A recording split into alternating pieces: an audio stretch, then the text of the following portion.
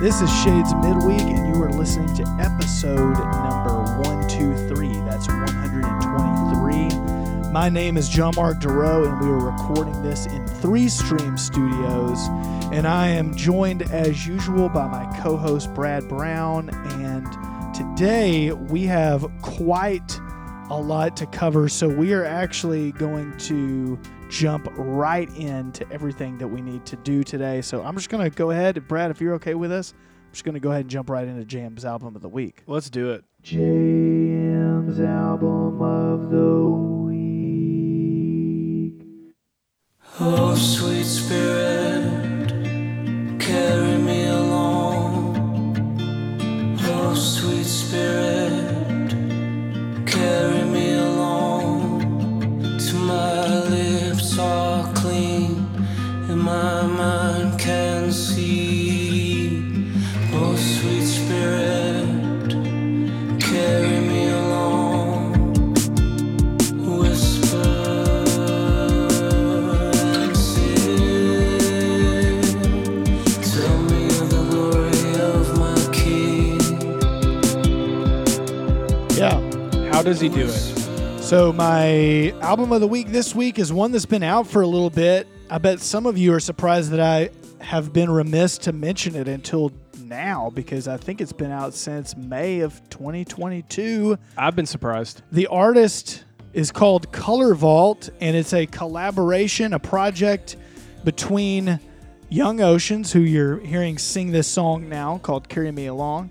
The other two artists involved are A. Bashai, who I'm not that familiar with, and Alex Taylor, who I'm also not that familiar with, but they have formed a project called Color Vault. The album is called Faint. It is a collection of worship songs that are rather unique, and I thought I'd feature that on today's episode of JM's Album of the Week, mainly because I love Young Oceans. I've professed my love for Young Oceans in the past. You have. And I love his music and just his overall intentional musical direction and his vibe that he brings. And so this is a really cool album. There are some songs that I'm not that crazy about on the album. There's definitely a poppier electronic sound that is present throughout most of the tracks. But I like a lot of the songs that Young Oceans is involved with. This one's called Carry Me Along. There's another cool one. This one's called Faint. I'll play a little bit of as well. But yeah, lots of electronic elements throughout this record.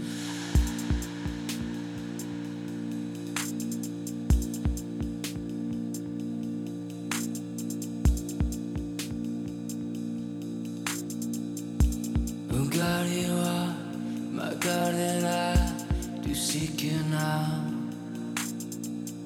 In earnest, Lord, my soul thirsts for you.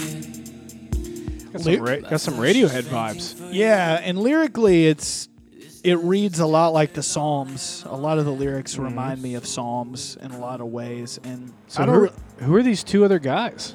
What's their deal? I don't really know much about them. If anybody knows them or is familiar, please write in and let me know. There's not much that you can find on the Color Vault website, but it does remind me of kind of what we've done with Shades, which is essentially like a collaboration between different artists and songwriters and releasing music under a pseudonym. So, because Young Oceans, obviously, he's been putting out music for, over 10 years now as Young Oceans, and he's done a lot of collaborations too. He actually just put out another song today, a reworking of one of his old songs, and Josh Garrels performs on that. So he's he's all over the place. He's always doing something, stays very, very busy. Let me know if you like this Color Vault album. I have really enjoyed it. Who knows? Maybe a couple of these songs I may pull out on a Sunday morning. Who knows? That'd be pretty wild. If the moment's right. Yeah. I don't know. The album is called Faint. The band is called Color Vault. That's one word, Color Vault. Check that out.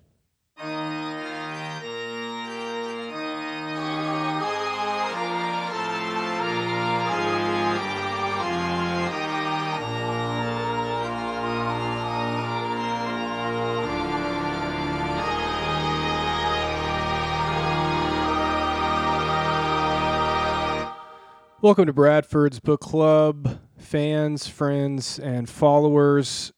Today is a little bit of a unique edition, John Mark.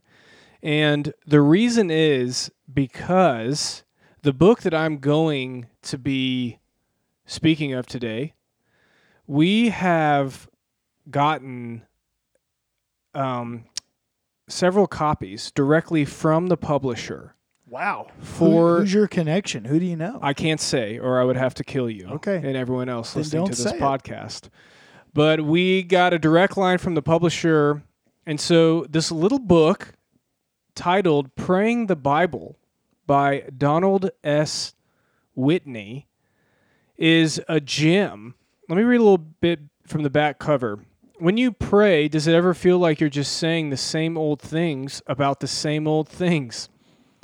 Offering us the encouragement and the practical advice we're all looking for, Donald S. Whitley, best-selling author of Spiritual Disciplines for the Christian Life, which I've read, and I think I might have recommended on here, outlines an easy-to-grasp method that has the power to transform your prayer life, praying the words of Scripture. Simple, yet profound.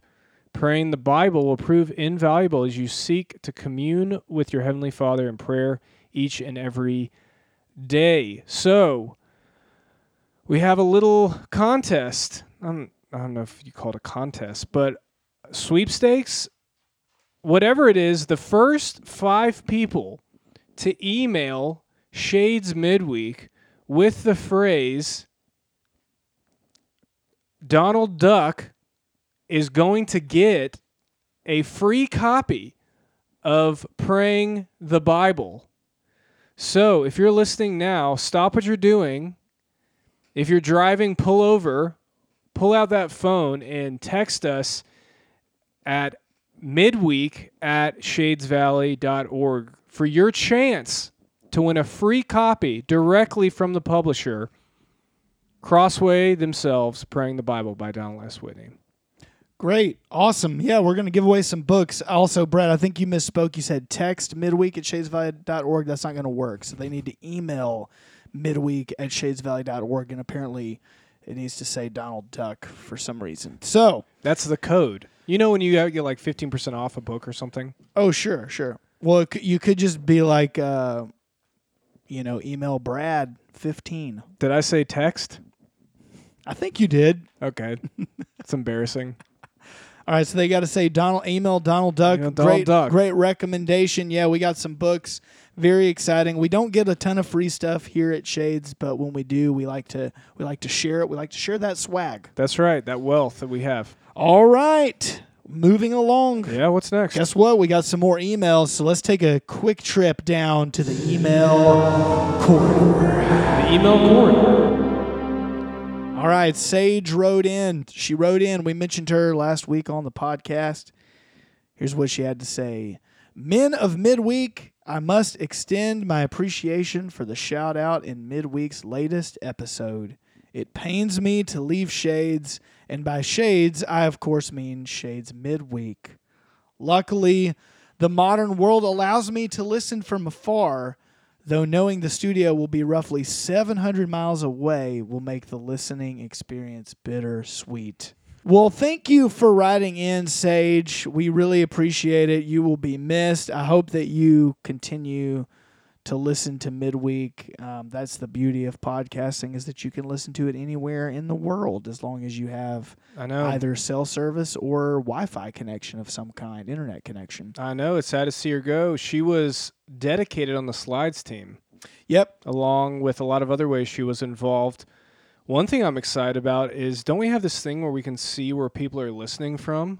Yes. And now there's going to be a dot. That's true. I didn't think about that. In the Northeast, so that's pretty cool. I didn't think about that. That is true. Through our Podbean account, we can see where you're listening from. So when Josh McClung, should I have said that? When Josh McClung listens, for example, or Meg, we get a little. It's like, hey, Poland's right. listening. Little ping. Yeah, pretty awesome. Yeah. All right, our second email is from Sir Connor Gata. He's a frequent writer in to Shades Midweek. The subject line is called the Mars Volta. Let's see what he has to say. Oh. Hey, midweek, I listened to episode... He says he listened to episode 123, but this is actually episode 123. I believe he meant 121, You need maybe. to fact check that. And heard JM's Album of the Week section in which he featured the album Deloused in the Comatorium by the Mars Volta. To answer JM's question, I have, in fact, heard this record. See, I knew it. I knew Connor had heard this album. I could count on it.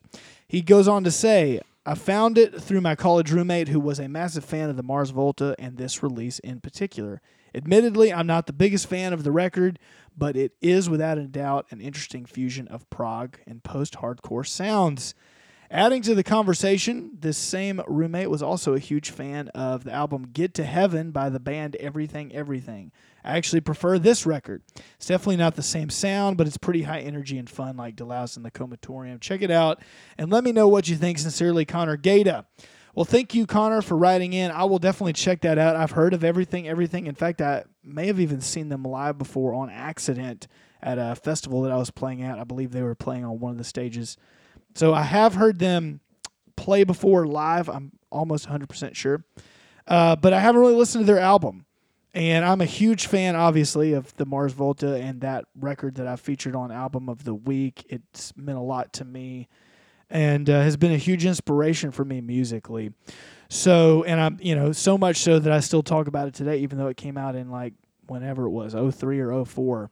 Wow. So, yeah, dude, Connor, thank you for writing in. I will check out that album. We did have one other email, but you know what? We're going to tease everyone and we're going to save it till next week. It is from one Grant Primo, though, so you can imagine maybe what the tenor or the timbre of the email is. So, once again, thank you all for writing in to Shades Midweek. It really makes our job fun, and we get to just have a blast getting to read all your emails, and it's just nice knowing that you're listening and that you're responding.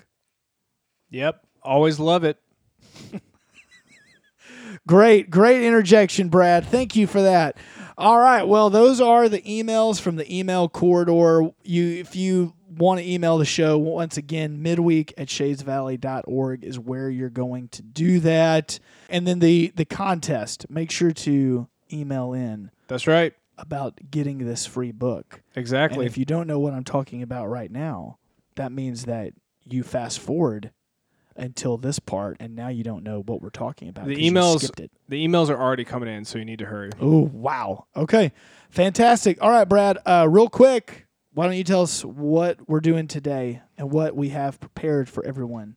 Yes, so today we are having an interview with the director of the Safeguarding Initiative program with Grace, which is the godly response to abuse in the Christian environment. This individual this past weekend came to Shades and part of Grace's Safeguarding Initiative to give a training for our church. And so we wanted to have a follow-up conversation with him where he could talk more about Grace, the work they do, and what that means for our church moving forward. And Brad, I can't remember if we mentioned this during the interview or not, but if someone was not here for the training, but they still want to hear what was said, how can they access that? What do they need to do?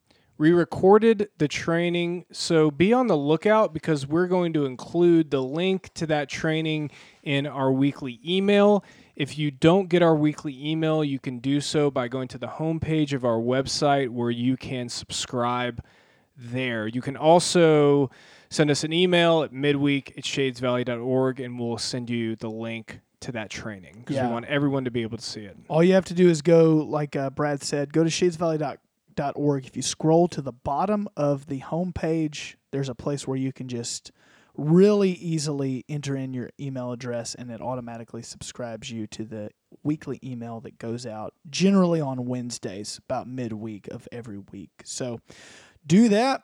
Awesome. All right. Well, here is our interview with Mike Sloan. We are so excited and so honored to have with us via phone on Shades Midweek today Mike Sloan from Grace. Mike, thank you so much for coming on. How are you doing today? I'm doing great. Brad, John Mark, really good to be with you today. Where are you calling us from? I'm calling from Lynchburg, Virginia, where I reside. And it's a nice, sunny, not too awfully hot summer day up here in Virginia. But we've got that August humidity going on, as I'm sure you do as well. Oh, yes. We are experiencing that in Alabama. It's a rainy day here, so it feels like we're in a swamp, but I'm glad to hear that it's pretty where you are. Well, we've gotten to know Mike through Grace, and he has been involved in the safeguarding initiative that we've been doing here at Shades Valley. And so Mike has just came and did a training for the entire church. And if you weren't able to come to that training, we have recorded it, and we can give you access to it. So we'll be making that available to you soon. But we wanted to have Mike on to, one, allow you to get to know him a little better, and to hear a little bit more about Grace and to answer some common questions that we've had. So, Mike, why don't you start by just telling us a little bit about yourself, how you came to the faith, maybe a little bit about your family, and then the work that you do now. Great. Thanks. So I grew up in the church, grew up a pastor's kid, came to faith at a very early age, and really for several years, probably as a teenager and then into college, felt a call to enter into some kind of ministry. So I, after college, taught Christian school and with my wife, Emily, for a couple of years. She taught for several years. And actually, that's at a place not too far from you all in Anniston, Alabama. Oh, yeah. Then we went to seminary, Covenant Seminary in St. Louis. And then I've been a pastor in Atlanta, Georgia. And then I helped start a church in Columbus, Ohio. And so, kind of always been, cannot really remember a time where I wasn't around the church. Yeah. I love the church. And so that's my story. Part of how I got into doing this work, and I'm the director of safeguarding at Grace, which Grace is a long, clunky acronym for Godly Response to Abuse in the Christian Environment. Mm-hmm. I'll tell you more about what I do in the safeguarding initiative. I'm sure we'll get into that in a minute, but how I kind of got into this work is very early on when I was a pastor in Atlanta, just out of seminary. Someone came to our church and offered to do a training on abuse prevention for us. And I was kind of stunned in that training to learn how prevalent abuse is, and that there are real things churches can do proactively to reduce the amount of abuse that occurs, or at least to get training to know also how to respond if it does come to light, if it's going on, say, in a Christian home, or someone's a survivor and they disclose, maybe it didn't happen here, but I'm a survivor, that the church can better minister to them and help them. I was very struck that I was not given training on this in my seminary training and in my internships, which were otherwise a really excellent preparation. And just kind of knowing, having grown up in the church, that very often this is something we don't want to talk about for obvious reasons. It's not a very pleasant thing to consider. Mm-hmm. And so I really thought, we as a church should face this much more proactively. So I started reading, researching, trying to get my hands on more resources. And eventually I was able to be in a place where I could responsibly train and help others. And so for the last probably 10 plus years, I've been training churches and helping churches develop more effective policies and consulting when churches have some sort of crisis or kind of individual situation where they feel like they need help with. So yeah, that's a little bit about my relation to the church, my faith. And I will say, for myself and my other colleagues who work at Grace, the reason we do this is because, and the reason, Grace is very much a Christian ministry. The reason we do this is not because we're against churches. It's just the opposite. It's because we care very deeply about churches, that churches are growing to better reflect the heart of Jesus in these types of issues. Yeah, thank you for sharing that. And we do want to hear more about Grace next. But before we do that, would you tell us a little bit about your family? Yeah, so I mentioned my wife, Emily. So we have been, we've been married for 21 years now. We have 5 kids, 5 daughters. So my youngest is 5th grade. She's 10 years old. I actually just turned 11. My oldest is 18, just finished high school. So life is quite busy here for us in Lynchburg, Virginia. Never a dull moment. Yeah. Well, awesome. If you would just tell us a little bit more about Grace and the work that you guys do there. Yeah, so Grace, as I mentioned, is a nonprofit Christian ministry. Grace was founded in 2004, and our very simple mission is to empower churches to recognize, prevent, and respond to abuse. And there's 2 kind of sides of our work. I head up our safeguarding side, which is our more proactive training, policy development side. And then I have colleagues. Jim Luttrell is our head of institutional response, and my colleagues on that side of our work do a lot of independent investigation and independent assessment work for churches and other organizations. And so all of us collaborate on a lot of consultation as well. So in terms of the safeguarding side, we work with many churches like yourselves or other ministries who reach out to us. And sometimes we do it in a more comprehensive way, like with our safeguarding initiative that you all are doing. And sometimes it's just a standalone consultation or a standalone training that we help churches with. Yeah, Mike, it seems like the church is waking up to the reality of physical, sexual, and spiritual abuse in its communities.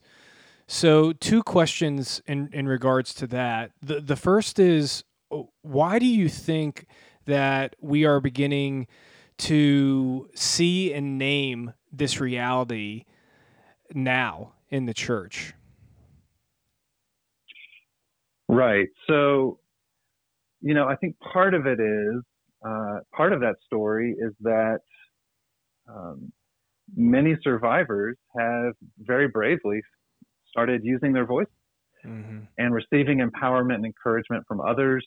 I think there's been connections through, I think a very complex topic, but yeah. I think at least part of the answer is there are a lot of survivors connecting through like social media and feel more empowered than ever. And it's never easy to come forward and talk about some type of harm you've experienced. And most people need to realize that there are some myths out there that, well, people who speak out about this are just interested in attention or money. That's not the attention that really anyone wants. And there's really not a lot of money for most survivors in that way. So, it's better to, I think, just be glad that the church is in a place where, thankfully, more of these realities are coming out, and more leaders are taking responsibility to say, we need to be proactive here. So we have a lot of people reach out to us in a reactive way, like, hey, we've had this occur at our church. We need help. We feel out of our depth. But also, we have plenty of churches who reach out to us and say, we've seen this in the news. We know this is a reality. We know we need better tools and a better proactive plan to work on this because we truly believe this really matters. So I think it's not that all of a sudden this is an issue where it wasn't an issue before. Mm-hmm. I think most of us understand that. It's just something that culturally it was very difficult to talk about. There weren't a lot of easy ways for survivors to raise their voice and be heard. And I think we've just reached a critical mass of both survivors speaking out, responsible leaders taking ownership of this. And I am very encouraged more than ever, even in the last 2 or 3 years, how many more churches are stepping up to work on this proactively. Yeah, that's awesome. And the first question was a complicated question, and so the second one is a complicated one as well. But I wanted to leave it broad, and you can respond as you see fit. But big question, how is it that abuse continues to occur and is even covered up in Christian communities? Sure. So again, like you said, it's a complex issue. Yeah. At the very root of it, abuse is about entitlement. Someone thinking, I can do what I want, I can take what I want. And, that is not perpetrated in a Christian community, in a church, without manipulating others, typically, deceiving others. Most offenders know how to blend into a Christian community and talk just like anyone else talks, pray like anyone else prays in a small group, leads a Bible study, or gives a Bible lesson, or volunteers with a youth group.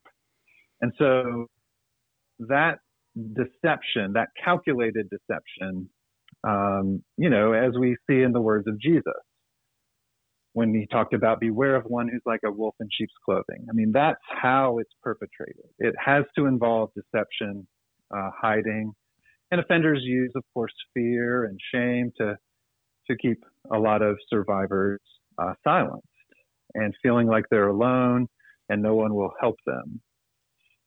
So on an interpersonal level, that's the case. And then, of course, there are churches who get sucked into a view of power and mission that says our institution, our mission is more important than anything else. We would push back in our work, having seen institutions cover up abuse over the years, and say that Jesus first and foremost cared about individual people.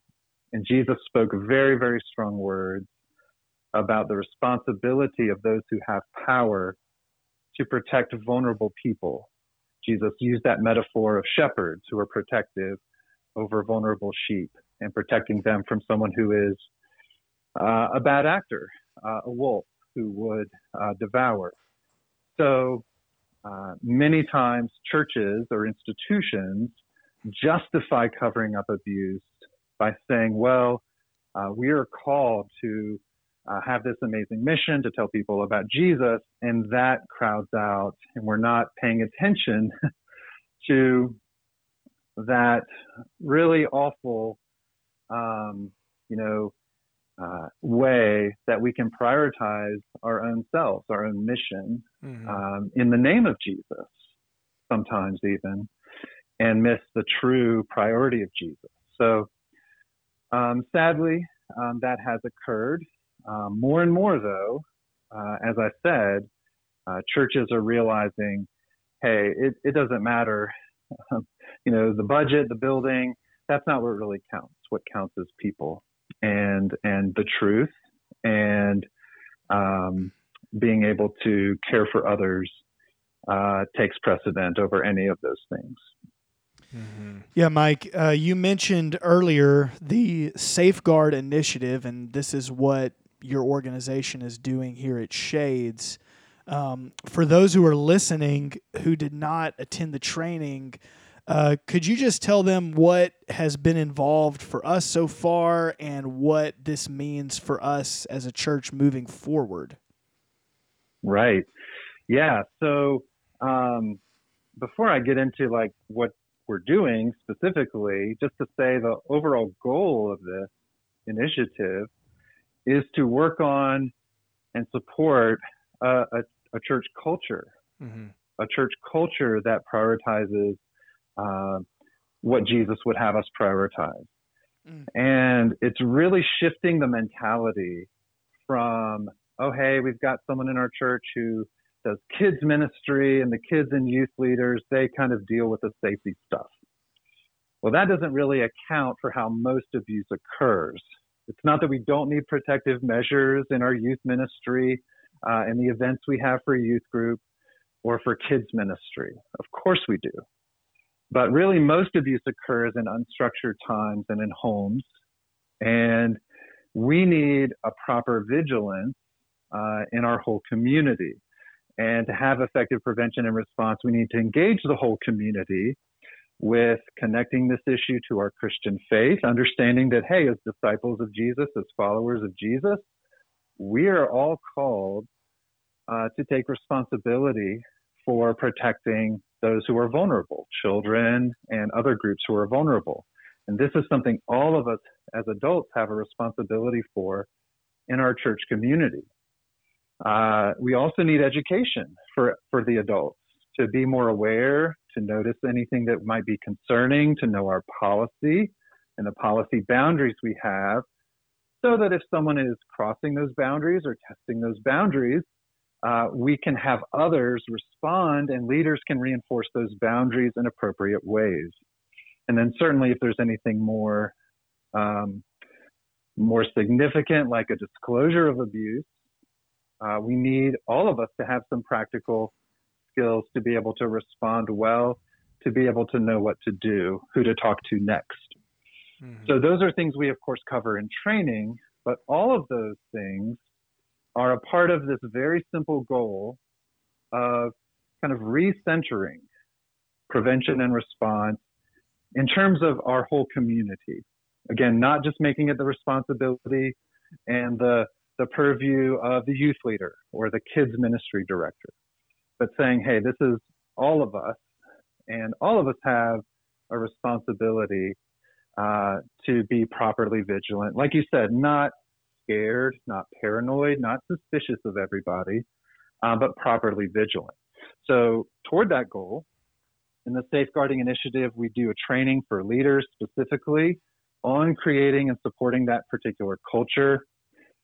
We've done a building walkthrough where we consult on safety in your specific building space and ministry space and talk about safety issues in your context there. As you mentioned, we just are doing this all-adult training for the whole congregation that's been recorded that people, if they weren't able to, can go back and listen to. And then very significantly, you all have put together a policy team who's been working with us on a round of policy revisions to try to strengthen certain areas of policy and take steps forward with regard to your policy. So all of those things work together, prevention knowledge, training, consultation on safety in your building and policy. All of that works together to help strengthen the overall level of safety, the level of preparedness everyone has. And the goal is proactive prevention and certainly godly response as needed, whether that's a boundary violation or a concern, or if abuse did come to light that needed to be reported, like related to child abuse, for example.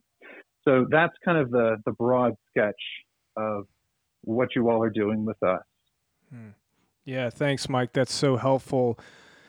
Y'all have been so, I think, just clear and informative in the ways that y'all have talked about creating a culture versus just having policies for events at the building. Could you maybe give a few examples of why it's important to have a culture that protects the most vulnerable in the community versus just having some policies for childcare in the building or during an official event? Right. It's a great point. So just to give an example, churches reach out to us and say, well, we've got this concern. This man is interacting with this, let's say it's a 13-year-old after church in the foyer. Well, this man doesn't work in the kids ministry or youth ministry. He's just someone who attends. And are there standards and boundaries for those interactions that just occur when everyone's standing around fellowshipping after church? Is there safety? Is there proactive boundaries? Are there proactive boundaries for when everyone's just fellowshipping after church in the sanctuary, after service is over, in the hallways, in small groups and homes and all of those other places?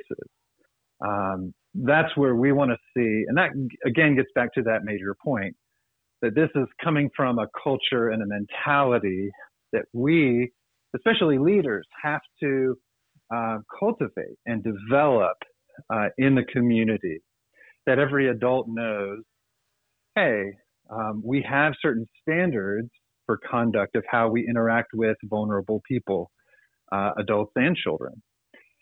And that matters all the time, because certainly that's where God's heart is. God cares very deeply that we show the respect that's due others, that we, as people who hold power and trust, as adults, and certainly not just leaders, but all adults, that we are promoting safety and care for others who are especially vulnerable to being hurt or harmed. So that's really the key that we want to see churches latch hold of. Mm-hmm. Yeah, so good. And it makes so much sense when you speak about it, because we talk all the time at this church about so much community and life and discipleship and everything happening outside of structured events. Right. And so it would make sense that when we talk about protecting the most vulnerable in the community, that our mind should go to not just church events at the building, but also as we're hanging out together as a community in spontaneous and organic ways as well. And I know that abuse often can occur in those environments. Right. And so as you as a pastor would never say to your people, hey, your faith, really what matters for your faith is this hour and a half of worship on Sunday. Mm-hmm. And the rest of your life, that really doesn't relate to Christianity or your Christian faith. Of course not.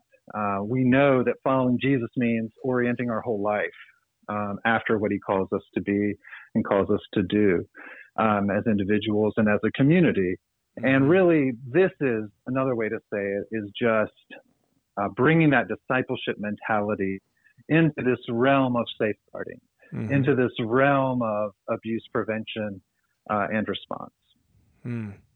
Yeah, so good. Well, if it's okay, Mike, I want to ask a few questions that we've gotten from the community that I imagine are pretty common, that you've gotten before from different churches, that just list some concerns with implementing the policy that we've been working on with you guys.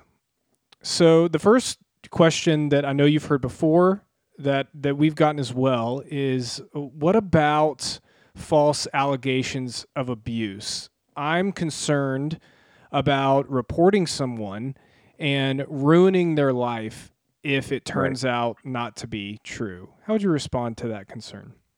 Sure. First of all, I think it's helpful to be very clear and make a distinction between when the policy is violated and then when there is a need to report abuse. Mm-hmm. Those are two very different things. So when someone is just maybe having an interaction, and because of how they're talking to or how they're touching or interacting with, a minor, that's that's something I noticed, that's something concerning, or hey, that kind of touch or that kind of speech violates our policy. I need to go talk to Brad about that. Because having a clear mechanism to report a concern or a policy violation is very important in reinforcing boundaries and upholding safety in the community, to let people know that, hey, these boundaries are here for a reason. And we all need to be respectful of those boundaries, especially as it relates to how we interact with vulnerable people. So first of all, we're not reporting someone in the way that when like a report is made of abuse.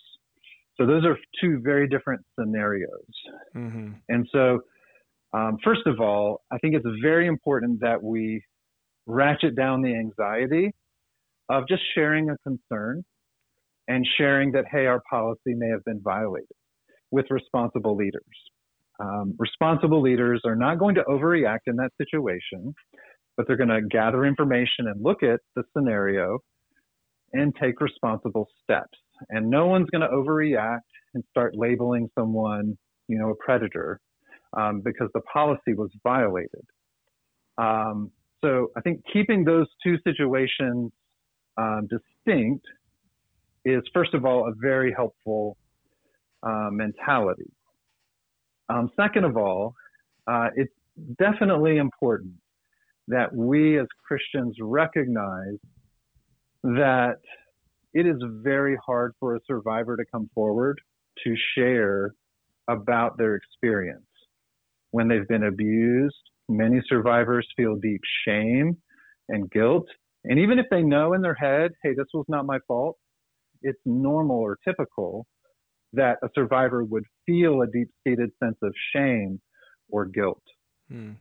Many often feel scared, and it's just so painful for them to talk about very often.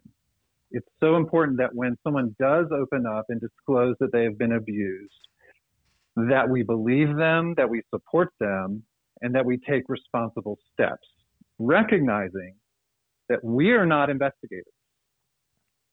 We are not the ones who are making a determination of, that situation. That's just not our role. Our role is to be supportive, and there are others who are going to have that role once it's been reported.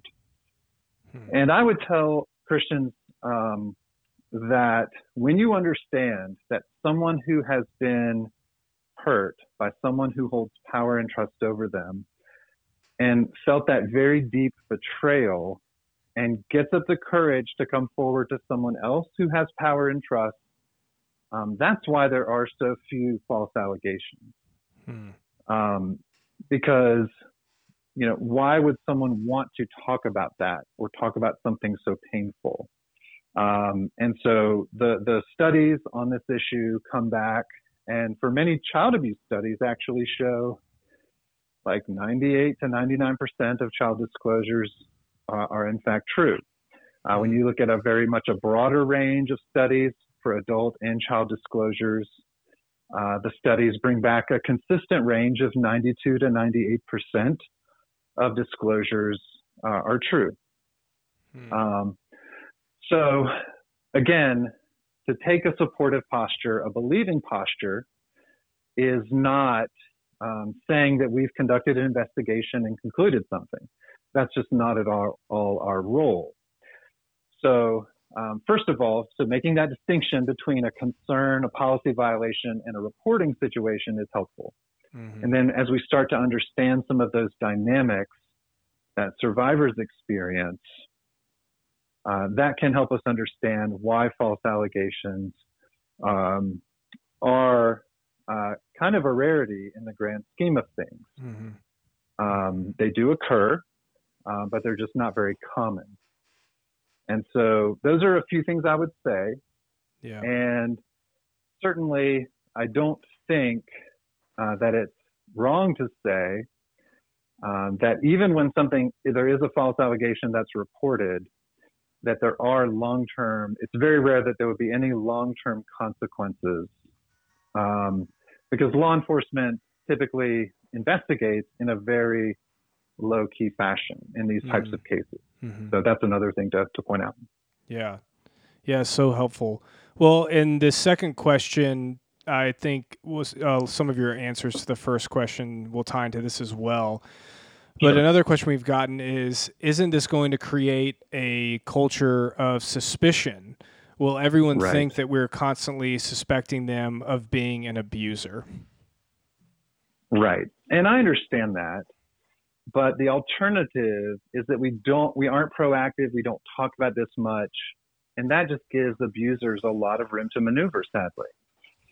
And so we want to respond and be more proactive and come out of our denial and some myths into better education. And I completely understand and agree that we don't want to swing to another extreme and go to an extreme of paranoia and suspicion. And so, paranoia says, don't talk to kids. Don't ever touch kids. And that's just not helpful or healthy. It's not helpful for prevention. It's not healthy. Children need healthy interaction within boundaries, healthy touch within boundaries. And yet, having boundaries that say all touch should be welcomed by the child and accountable to others, for anyone in the church who's interacting with kids, whether you're a volunteer with kids ministry or you're just interacting with kids in the hallways after church. That is healthy, and it's not promoting suspicion of everybody. It's actually a way to build trust with everyone within those boundaries. So having those boundaries allows that it puts people who are bad actors on notice that, hey, we're caring, we're careful, we're properly vigilant. But within these boundaries, we build trust with one another, and we don't have to be constantly paranoid or suspicious of other people. Yeah, that's so helpful. Mike, I'd be curious to hear your thoughts on this. One of the things that I was thinking about during the training on Saturday is it seems like there's something within us that says if there was someone that was abusing children in this community, I would know about it. I would be able to detect it. I would see it outside of any sort of policy. And so I'd love to hear you, one, your thoughts on that and why we have that kind of inclination. And then two, if your experience working with churches has revealed something else. Yeah, my experience has revealed something else, and also the research reveals something else. Most abusers are very skilled at flying below the radar and the type of techniques they're using. We talked about grooming in the training on Saturday. Yeah. And a lot of grooming behavior is similar to behaviors or exactly the same as certain behaviors that people who genuinely care about kids also demonstrate. Paying attention to kids, giving proper affection or touch within boundaries, thinking and helping kids and helping other people, all of those things, just being a helpful person. Those are things that many abusers do on purpose with the hope of looking for ways to gain access to kids, looking for vulnerabilities that they can exploit. To take opportunity of and have time with kids or move a child or a youth to a more isolated area that might give them an opportunity to offend. Yeah. So you have to recognize that, of course, abusers do not want to get caught. They do not want to get caught. So they're typically very aware, very thoughtful, very much calculated in what they're doing. And so they're not just someone who's going to typically just stand out to everyone. Now, we do see cases where someone is demonstrating very clear concerning behavior over and over again, and no one steps in because they don't have good education, good training, good policy boundaries that would push back against that and hold that person more accountable. So we do see that in certain cases where abuse comes to light in a church, that, hey, there were warning signs leading up to this. But very often, there are not just absolute warning signs or clear warning signs that everyone sees. In fact, the research says just the opposite. There's no profile of a person. You can kind of just in a few minutes of a training kind of learn and look out for it and kind of catch people out that way. That's not typically how it works. Mm. Yeah, and so this policy isn't here to create a culture of suspicion. Rather, this policy is a way of acknowledging that abusers are very clever and very deceptive and very manipulative. But with this policy in place and with the awareness that we now have, patterns are going to reveal themselves over time with these things in place. Would that be a fair way of saying it? It is. And that is one major way we prevent abuse. A second major way is that through this work, by naming this and talking about this and saying, hey, we're a place that is going to report child abuse. If someone discloses child abuse, this is going to be reported. We are going to insist that those, whether it's any kind of abuse, whether it's against a child or an adult, that people here who hold power and trust in the lives of others, we're going to insist that they be accountable. That deters a lot of behaviors and pushes back against that entitled thinking. And then, of course, a third major way we can do prevention is by stopping abuse that has already begun. And so when someone does disclose, abuse often continues. And the sad reality is many who abuse power, whether it's pastors or someone who abuses within a domestic violence setting, like against a husband or a wife, or someone who abuses children, very often there is more than one victim.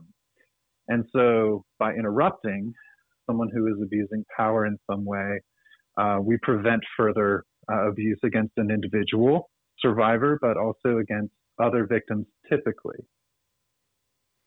Mike, you talked about this in the training. Briefly, if someone does approach one of our members and reveals that they have been abused or are currently being abused, how would you guide them to respond? And are there any steps they should take after the conversation? Sure. So I think it's good to just say that the general posture, whether it's a child or an adult, is, of course, we would say it's a posture that comes from Jesus, that we sit with the one who is in pain, the one who is hurting, and we simply sit in that pain and say very simple things. I'm so sorry. That should not have happened to you.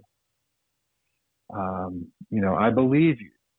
Or especially if you can tell that they think, well, this is my fault or could have been my fault, or at least it's partly my fault, to say, this was not your fault. And to sit with someone as they're very often processing through a lot of confusion, and a lot of confusing emotions, maybe anger, maybe grief, maybe despair, fear, all sorts of things. For us to simply sit in those emotions. Paul says that we are, as Christians, are to weep with those who weep. And so just applying that verse, to sit with someone and create space for that, hold space for that, and say, I'm here for you, I'm with you. Because abuse is a direct attack on someone's dignity, on their personhood. And for us to sit there and say, no, you matter. I'm here for you. That just communicates so much very often to someone who's struggling with questions like that. I've been treated like I'm disposable. I've been used by someone as if I am something disposable, a disposable object to be used and set aside.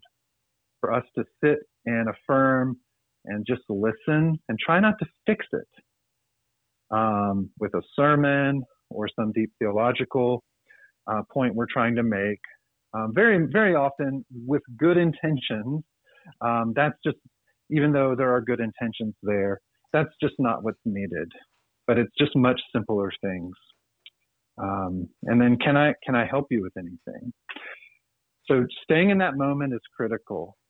And then I think with a child, of course, there needs to be a report that's made. With adult forms of abuse, if it's connected to the community in any way, and it likely is going to be for your audience here if this occurs and they're in this situation, just talking to another church leader who can help follow through with some responsible steps. Because we would want church leaders, so after a child abuse report has been made, you can call the local police department, you can call the local Department of Human Resources and make a report. And then letting leaders know that report's been made is a good idea. And if it's an adult, you probably wouldn't immediately call the police if they're not ready to do that. But certainly making sure they are okay with you talking to a leader, especially if the potential offender, alleged offender, is within your community also. Leaders need that information to assess issues of safety and any accountability that might be appropriate at that point. So that's just a few thoughts. Yeah, so helpful. And in our policy, there's going to be more detailed information about reporting, who you would report to at Shades, the numbers that you would call. Mike, maybe you could just say a quick word about why a clear line of reporting is so important for churches. Sure. So there's a couple of reasons. One is, so when churches have had in the past kind of a vetting process before they report child abuse, that's just led to a lot of abuse continuing. We've seen that in our work over the years. And it's really not fair to put church leaders in the role of an investigator. First of all, church leaders, and I speak as, again, a former pastor, in internships and my seminary training, was not trained to investigate potential crimes. And that's just not fair that leaders would be asked to be put in that role. And when leaders have taken that role upon themselves, very often that has not served children well over the years. And then beyond just not having the expertise, very often offenders groom not just intended victims, but they groom caregivers of those victims who are adults, and they groom the whole community, including leaders, very often. So if the allegation involves someone who is known well, and in most churches are not mega churches in the U.S. Every church I've ever been a part of in my whole life, every church I've pastored, was either a smaller church or a medium church, where most people know each other. And so it's not really fair, again, to have someone who is known so well, who may have potentially been groomed by an offender, take the lead in assessing what's appropriate and assessing allegations. That needs to be done by someone who has training. And of course, in many cases, it's the law that someone who's a mandated reporter of child abuse would need to report it because there's a legal obligation to do so. As we talked about in the training on Saturday, even if we're not legally required, we think we as Christians have a very strong ethical obligation to report child abuse to the proper authorities, because the authorities, law enforcement, CPS, they have responsibility over the safety of kids.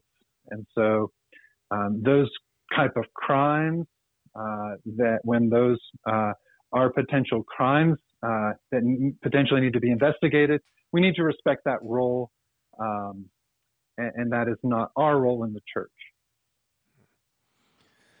Well, Mike, all of this has been so helpful, and we want to be mindful of your time. And so we just have one more question for you, and that is, for those that are interested, are there any resources on the things that we've discussed that you would recommend, or somewhere that they can go to find more resources? Yeah. So, at the risk of sounding self-promoting, they can go to our website. We have some resources for free on our website. We have some videos and some articles, and then we have other resources as well, books and many books that we've published. But our website is netgrace.org. That's a really great place to start. I would say Susan Sexton has some lists of recommended resources that we have put together in like a PDF, and she should be able to give a copy of that to anyone who has an interest in seeking out books and other resources on these issues. So those are two main avenues someone could pursue. And one other is we have a YouTube channel, and we have some free videos if that's more appealing to some listening, or you listen to videos, and that's a format that would be helpful. We have plenty of videos that we've done, forums that we hold that are free, that you can hear some deeper discussion on these issues. Awesome. Well, Mike, words cannot express how thankful we are for you, how thankful we are for the work you're doing, how thankful we are for Grace. I would also like to give a shout out to Susan Sexton, who came to the elders, sat down, and talked with us about this, and then took the steps to contact you guys. And she has been an in-between for us and y'all, and we really wouldn't be where we are today, and y'all wouldn't have come, and we wouldn't have this relationship without her. So I'd be remiss if we didn't say that the Lord has used Susan in a powerful way, but Mike, clearly the Lord is using you guys in a powerful way. And so we're just so thankful for y'all. And not only what you've done so far with the Safeguard Initiative, but also moving forward, having y'all is a resource we are just so thankful for. You've showed us the how to protect the vulnerable in our community. You are very welcome, and thank you for all the work you're putting in. We can't do anything without churches like yourselves who are engaging and seeking to learn, seeking to be proactive. So really appreciate all you all are doing, and yes, thankful for Susan and all she's done and continues to do. So thanks, Brad. Thanks, John Mark.